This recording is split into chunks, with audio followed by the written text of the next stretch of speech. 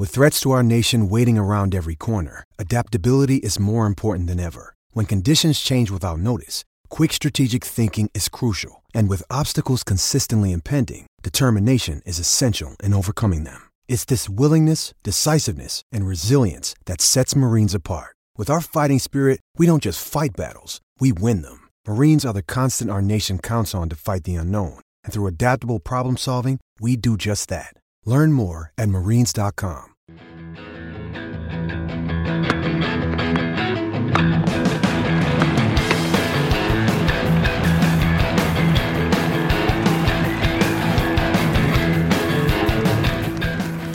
You're listening to the Tennis.com podcast, and here's your host, Ed McGrogan.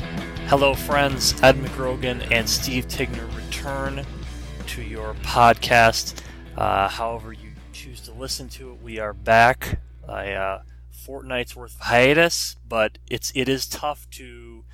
It's tough. We've found in the past, I think, to do these pods during a slam when they really age almost as soon as they're published. I think this is a good opportunity, Steve, for us to really kind of reflect on the tournament as a whole. I think it's kind of a good way to do it.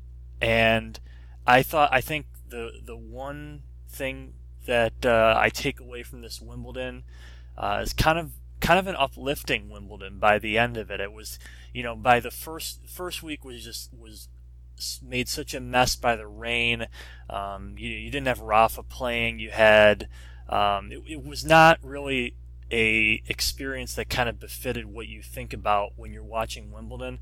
I thought that considering that the two champions ended up they had lost both of the other two Grand Slam finals coming into this event, they kind of make amends for that at Wimbledon. I thought overall it was pretty satisfying by the end, certainly for Serena and Andy Murray especially. Yeah, it was definitely the 2 weeks were completely different. The first week was a disaster with rain, then everything, that was pretty quickly forgotten. In the second week, I think it seemed to really start with Sam Querrey beating Djokovic, and that kind of spurred on the men's side. And like you said, Murray and Serena finishing with wins. I felt like this was a tournament where you could almost see the upside of these players being around for a long time. You really get to know them. Andy Murray, this was the first time we really saw him outside of the Big Four. He didn't have to play any of them in the final. It was just about him and how good he is as a player. You could see that. We had Serena, really just showing again that she's not really going to fade away at all. And then I also thought for two other veterans, Venus Williams and Roger Federer, they were also big stories. They didn't win, but just where they are and what they mean to fans now, and what they were able to do over the 2 weeks, good and bad. I felt like that was a great addition to the tournament, even though they didn't win it. Yeah, I think we have to kind of touch upon all those individuals in a little more detail here, and I think maybe let's work our way backwards and start with the last player who was on court and who was the winner. That was Andy Murray. I didn't even realize until now that you mentioned it that he didn't have to play Federer, Nadal, or Djokovic to win a major title. I wonder when the last time that happened was, if any major champion didn't have to beat one of those three guys to win. Has to have been a long, long time, I would think. But irrespective of that, I came away from watching Murray, who actually did pick to win this event. I did sort of think Djokovic might be due for a slip, but we can get to him in a little bit. But Murray impressed me kind of from the start. I thought, as I said before, he wins Queen's Club. I think those grass events are very strong indicators. They have historically been. He ends up facing the same guy he faced in the final of there, as to kind of hammer that point home a little bit more. But I just came away with this thinking that, I felt good for Murray, who had an incredible 2-8 record in Slam finals. He'd faced only Federer and Djokovic in finals before. And I thought when he, a guy who I think who some people have defended, because he's always straddled this imaginary line of, is he in the same caliber as Federer, Djokovic, Nadal? I've always believed he has been, and I think it was good for probably a relief in a way that when he was expected to win and when he got this great opportunity, I mean, he clearly made the most of it. He had really all the answers for Raonic. The match really was not ever in doubt to me. And then the big thing is, of course, he runs away with the 2 tiebreakers, where you could certainly make the case that with Raonic's serve, he should have be coming into those with kind of an edge, at least putting a lot more pressure on Murray. But Murray really just locked in from the start, and I think he's in a pretty good place coming out of this. Yeah, I think the thing to me with Murray is just his consistency was finally rewarded. You know, he's the guy who's been in so many finals, been in the last 2, never got a chance to play anybody but Federer or Djokovic, so you never really thought of him as just a champion in his own right. You know, always sort of the second tier of the big 4, you know, always the last of the fourth of the big 4.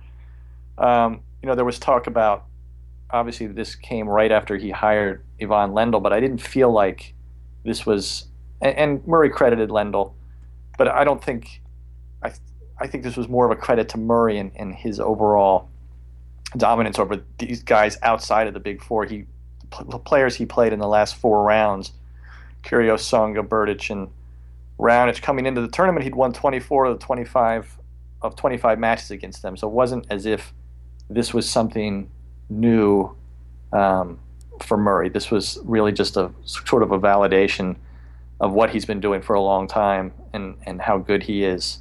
And he, you know, at the end in his press conference, he said, "I feel like that my best days are ahead of me," which may sound impossible at age 29, but you sort of feel like, if he, you know, whenever he can get an opportunity like this, and maybe now as a guy who's won Wimbledon twice, he'll feel a little better about playing somebody like Djokovic in the next Wimbledon final. So, you know, like you said, I think that's you know, he looks stronger than he ever has. Yeah, and for Murray, the one thing he hasn't done, you know, obviously aside from a couple significant titles, but he's never been to number 1 in the world, and you kind of wonder where this may take him. It would seem that he has a chance now to kind of make that push to see where it goes, and I think that's a big motivator for him. I think he would at some point in his career love to say that he was ranked number 1 in the world. That's a long ways away considering where the rankings are. But when you mention Lendl too, it is a thing where you thought that Murray's 2 prior Grand Slam titles, that Lendl, it seemed that he was such a big reason for that, those coming to light. It was made a lot more of, and you're obviously the second time around, the impact just by nature is going to be a little bit less, but there has to be something to what Lendl at least provides him, maybe not in a tactical sense, but maybe in a comfort sense. And I mean, a lot of people have written that Murray excelled with Lendl because he felt like he had something to prove to him, not to let him down in his corner. You know, whenever the cameras pan to him, it's just classic Lendl, the appearance, give nothing away. And I guess, you know, there has to be something to him winning his first 2 tournaments back with him, and doing so really without, you know, with kind of the game that we saw from Murray 3 years ago, when it looked like he was in this position to possibly make a run at number 1 as well. Yeah, I think there must be something to it. I think the first time he was with him, it was true that I think Murray wanted to almost not ruin Lendl's reputation in a way. He talked about that a little bit. This time he talked about, I don't think that's true anymore. That type of thing is true anymore. He did talk about this time that Lendl is just a good leader of their group. And I think he, just having a guy who's a winner like that with Murray maybe gives him a little extra confidence. I still don't think he would have lost any of these matches at Wimbledon without Lendl. But I think he's a good, he is a good guy for Murray. I think he gives a little extra, sort of winning edge, just a little more cockiness almost to Murray and a necessary cockiness. Yeah. And I think one thing too for Murray that impressed me, and this also impressed me with Serena, who we should get into now, is that the two losses that he took in Melbourne and in Paris, he did not let those losses linger and really fester into something that kind of took it, made a really negative imprint on his season. And you could say the same for Serena as well. When Serena's losses in Melbourne and Paris, unexpected as they were, they didn't seem to have the singular just crushing blow that we saw from her in Flushing Meadows the year before. And I think that was pretty important, I think, to both of them really kind of wiping the slate clean at Wimbledon. And Serena ends up beating Kerber in really a great straight set match. It was one of the matches of the tournament, I thought, in terms of just great shot making. And now she will actually get a kind of a chance at redemption in Flushing Meadows this year, where she'll be able to actually have a shot at passing Graf with 23 majors after this Wimbledon win. I also thought now, because of this one win, I actually don't think that the Margaret Court number is impossible any longer, but that's a little far ahead, but I thought it was worth mentioning. But Serena, I think a tournament that she probably also deserved in some ways, considering, how she's continued to put herself in spots this year. Yeah, at some point it seemed to just click for her in this tournament. I'm not sure exactly what happened. I don't know if she would even know. It seemed like after beating McHale, she had a real, that was a pretty explosive match. She was angry in that match, smashed her racket. Then she was very calm. It started with the match against Kuznetsova. She served better. I felt like both Kuznetsova and Pavlyuchenkova and Kerber all played well against Serena. And if Serena had been in a different mood, she might have really let that bother her. She could have lost those matches, but she kind of took their best, never really looked like she was in trouble, found a way to win, acted as if she was going to win, and she won all of those in straight sets. I think she did have the way she talked about herself during the tournament, how she said mentally no one can break me. I feel like she did want to prove that Vinci match hadn't scarred her, despite these last two losses in the finals. And I also think maybe she found a way to not be so tense about winning everything. She talked about that as well. I don't need to be perfect. That just that undermines her, what she needs to do. So and last year at the Open, she at that point in the year, she had to be, whether it wasn't her own feelings that she had to be perfect, but just by the nature of the calendar year slam, she had to be perfect to accomplish that. And I think that's what we saw in manifesting itself. And I think with her, we still see that it's just a battle of her against herself. Nobody else, Muguruza, Kerber, Vika, they've all come up and been good, but it's still Serena she's fighting herself and winning that battle because she's still the best player. It's just a matter of whether she can find her best tennis, and that's still the mental battle. And this time she won that. And she is her toughest opponent, essentially, is I think a way you can say that too. Kerber, I think, comes out of this very, very nicely, very worthy number 2 at the moment as well. I think the grass does her game. I think it plays well to her game as well. I mean, she won on a lower bouncing court in Melbourne as well. But Kerber's really, I think, proven an all-surface player. Really this year especially. She even did win in Stuttgart on clay too before the French. Didn't have a great result there, of course, but I think she comes out of this looking pretty well. rebounding from what seemed perhaps like, okay, you won the Australian Open and then kind of reverting back to the form, but this is a nice win here, and I think it really all sets up, when you account for Azarenka, Muguruza as well, where all four of those players' games can translate nicely on hard courts for the remainder of the year. I think it sets up a pretty nice summer run for the WTA on hard courts, where you're gonna. I think all of those players are gonna get shots to, and with the Olympics too as well. I think that's a pretty good way to settle things, I suppose.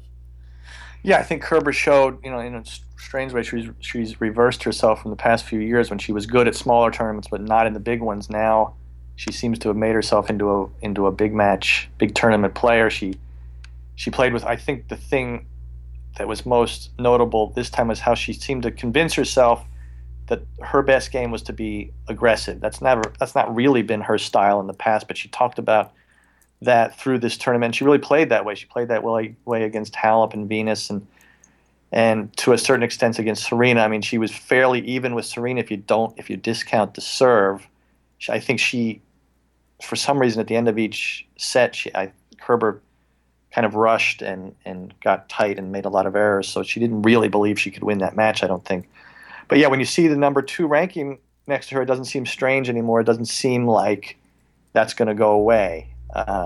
We'll see again. But I liked her, the way I felt like she talked with she was a little more assertive and confident in the way she talked about it and played her game in this tournament. I think she made a lot of fans. She's a fun player to watch, and people can see that now. Yeah, I think she has become sort of a fan favorite in that way. You're right.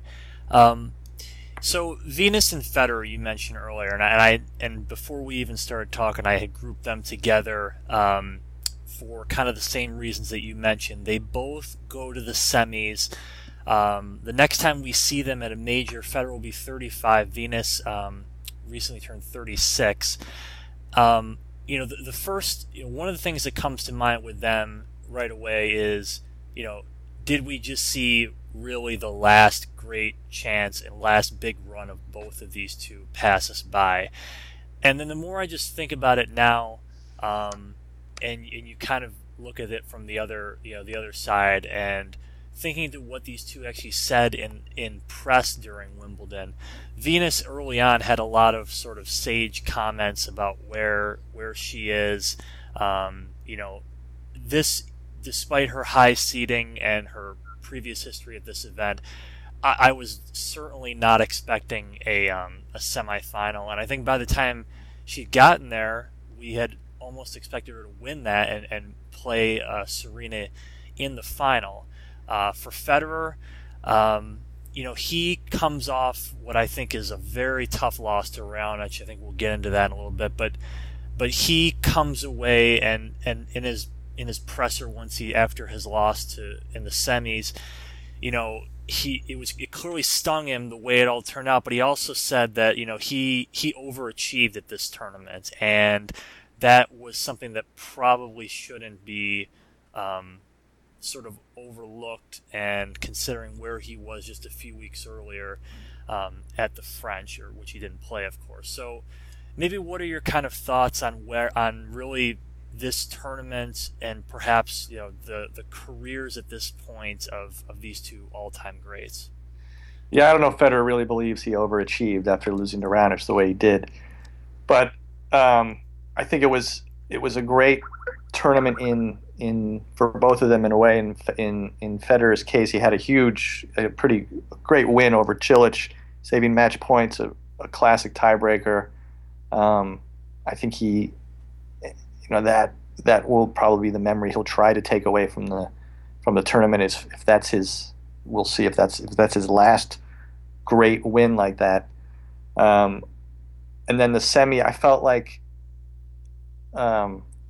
in the past we've seen him not be able to sort of have a hiccup against other top players and not look as confident against somebody like Djokovic. That's the way he looked in the fifth set of this match with Raonic, because of the way he lost the fourth set. It's pretty inexplicable how he lost the fourth set.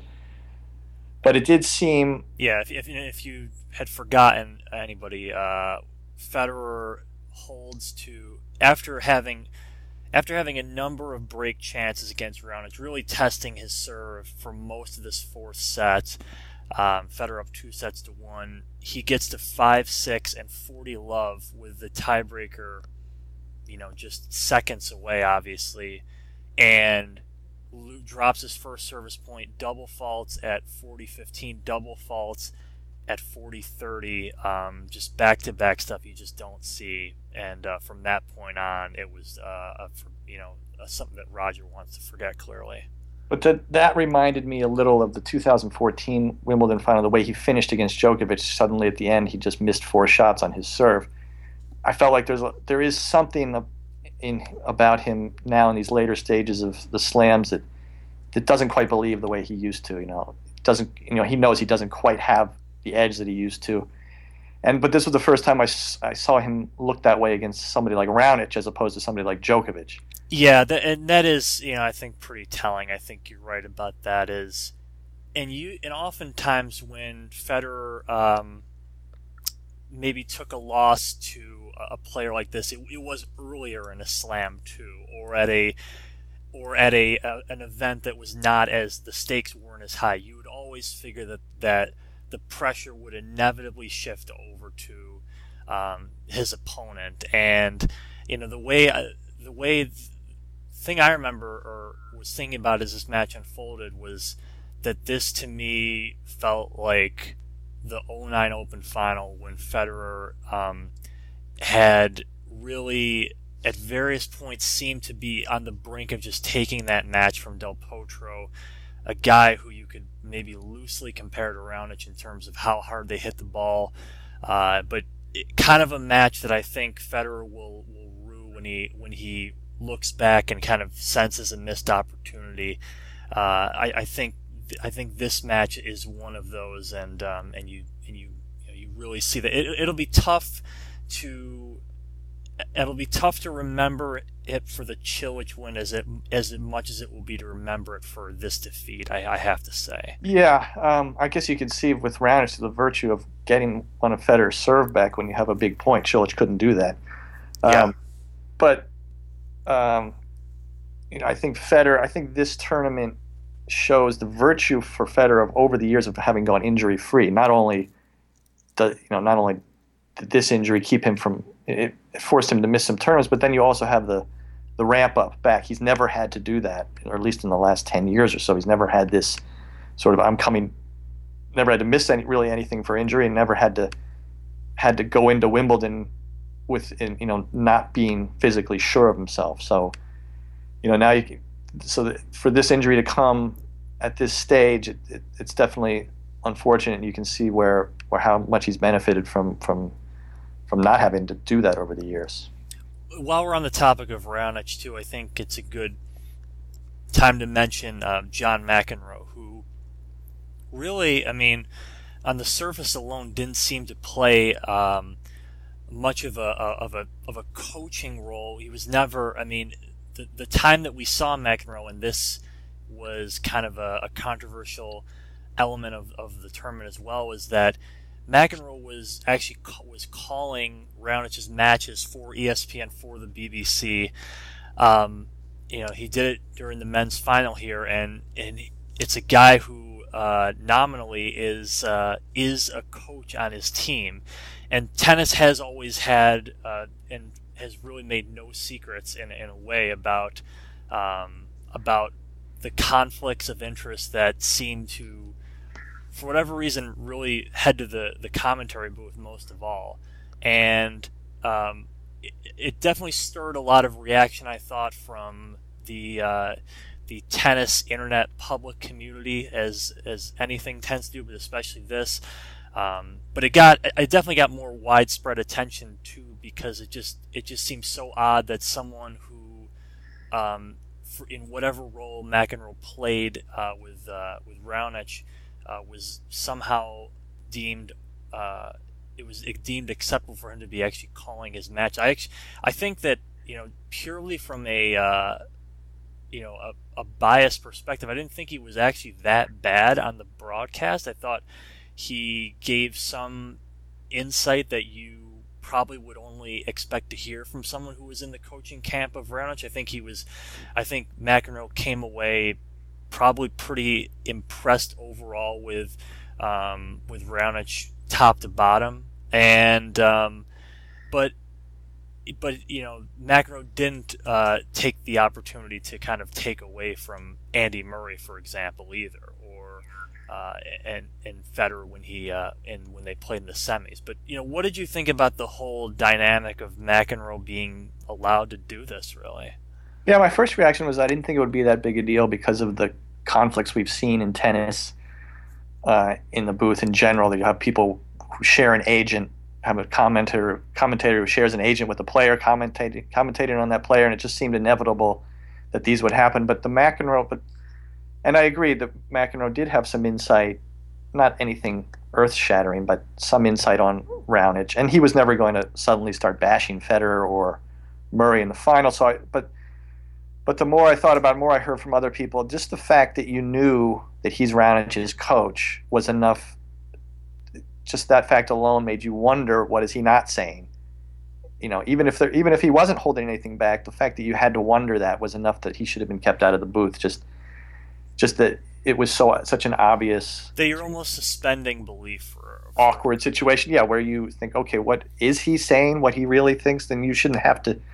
The audience shouldn't have to wonder about that in such an obvious way. So I think this was a case where.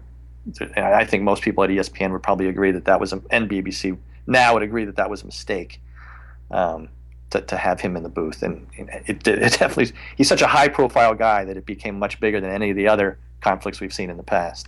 Yeah, I mean, McEnroe is still really, if you want to survey some people on the street and say, name 5 tennis players, the biggest personalities in tennis, I think McEnroe is still going to be said there, and I think that added to it at all. But it also, just as far as his coaching goes, does show, I think Raonic did improve with McEnroe there, and there's no way in the month that he was with him that he could have really taught him much. But I think it just shows that the super coach, quote unquote super coaches, they have value just in whatever confidence they bring to their player, whatever extra little bit of aggression or that Raonic came up with, just having McEnroe there. It's the same with Murray having Lendl, to have one of these sort of icons of the game with them.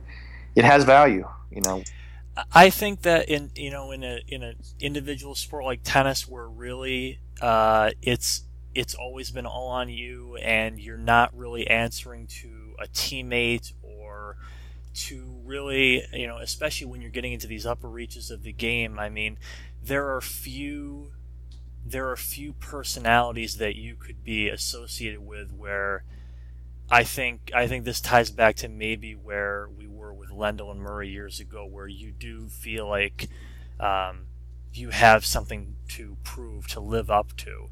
And just the fact that, honestly, I think at the base of it, that someone of John McEnroe's caliber sees something in Milos Raonic and wants to work with him and sort of inherently believes in what he's doing. I think it's true that the players really do get, they get something out of that. And now we've seen that through, if you go through the top 10, you're seeing, it's almost the exception if there hasn't been some type of arrangement. You had Edberg and Federer and Becker and Djokovic, Lendl, McEnroe for a spell here. Carlos Moya also working with Raonic should be said too. But it doesn't seem like this fad or trend. It doesn't seem like a trend at all. It seems like a thing that, and I guess that part of it too is that these coaches,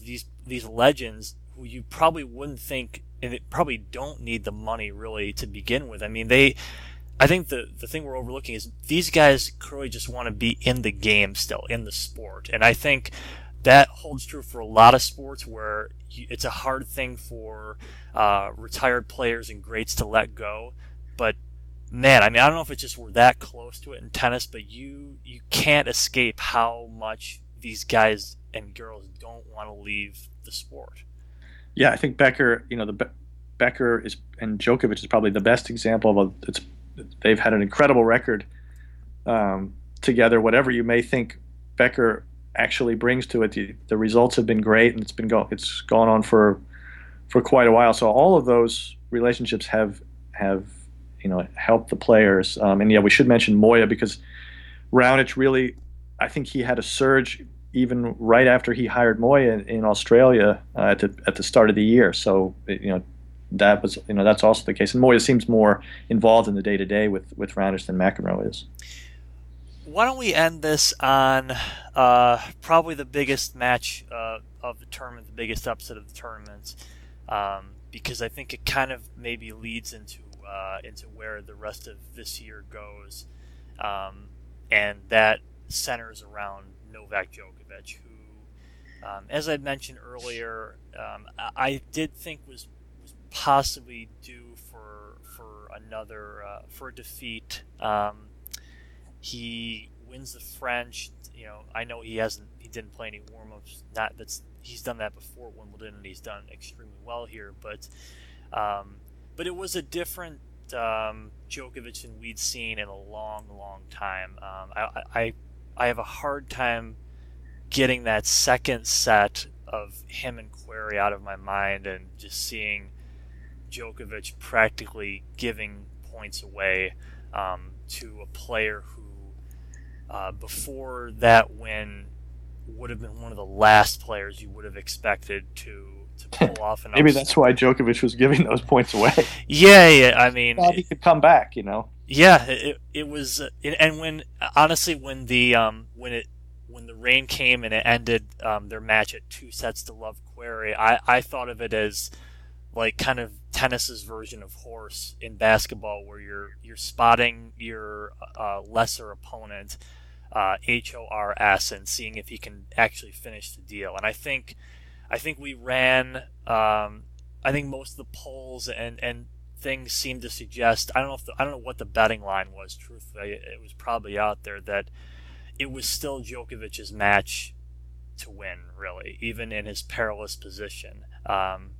And he ends up taking the third set, and you say, okay, I mean, this is the Sam Querrey we all know and probably don't love, but this is the guy that has really, for his whole career, just been unable to kind of break through with a signature performance like this. The fourth set of that match was pretty great. I thought that was really some of the best hours worth of tennis we saw of the tournament. And Djokovic, for once, basically can't get the job done, and kudos to Sam Querrey. I think you have to tip your cap there. Yeah, that was, but Querrey's served incredibly well. I think played with more confidence that we've seen. I think Djokovic, I mean, he looked like he was really struggling mentally to get himself into the match. Even he hinted maybe at some physical problems afterwards. But I think, just like you said, he threw away the second set. Even the second day, he didn't have that automatic sort of sense of fire, or that he was really right back into this thing. I think, you look back at after he won in Indian Wells in Miami, he came to Monte Carlo and had a bad tournament. He couldn't really make the transition. He said he was tired. He needed a break. This time he wins in Madrid, and then in Paris, a big win in Paris that he'd been looking for a decade. And then he comes to Wimbledon. He has the same sort of reaction. He can't make the transition, and sort of looks a little burnt out and says he needs a rest. So I feel like that maybe that win at the French, this time he couldn't bounce back quickly. I think it's been the exception to the rule that players will win those two tournaments back to back, or bounce back the way he has the last couple of years, from losing late at the French to winning Wimbledon. That, in a way, that's more of an anomaly than what happened this year. And he was going to lose at some point. He won 4 straight. Serena won 4 straight last year. Then she lost. He won 4 straight this year. Then he lost. That's just was going to happen. All right. And why don't we give equal time and say, not only, kind of a great moment for Sam Querrey, of course, but as you and I have talked about offline a bit, this was a pretty nice American tournament altogether as the tours make their way back here. Even a guy, Steve Johnson, 4th round. You could kind of go, Coco Vandeweghe had another nice Wimbledon. I think this was another sort of pretty satisfying tournament in a way for a lot of American tennis fans as well. Querrey's win being the highlight, of course. Yeah, I think you could say that American tennis is interesting, at least right now. You have, Madison Keys did well. Sloane Stephens had a decent run. Querrey, Johnson, Isner played another epic. There's nobody. Of course, the Williams sisters, can't forget that, and Venus' sort of resurgence. It does seem like from top to bottom, especially on the women's side, but also with the men, that there is a sort, there's more players now than there were. That's not the dominant U.S. of last century, but it's almost like they've caught up to sort of France and Spain and other countries that have a lot of top players, have a good quantity, if not the top quality. And I think that's somewhere for the U.S. to build. They had in the round of 16, there were 6 matches with U.S. players. That was the most of any country. I don't know I don't know if that doesn't happen often for the U.S. So I think it was an encouraging tournament. Yeah, and we'll be seeing plenty more of all those players, even at this week's events. If you were just itching for more, you'll see Steve Johnson top seed in Newport too. So, but you'll be seeing all those players between the Olympics, events leading up to the Open, etc. As per usual. Let's call it there. This is a pretty good rundown of the championships. Like I said, I thought a pretty enjoyable tournament when it all was said and done here. We will catch up on the podcast as we make our way toward the hardcore tournaments of note. So for Steve Tegner, this is Ed McGrogan. Thank you again for listening to the Tennis.com podcast.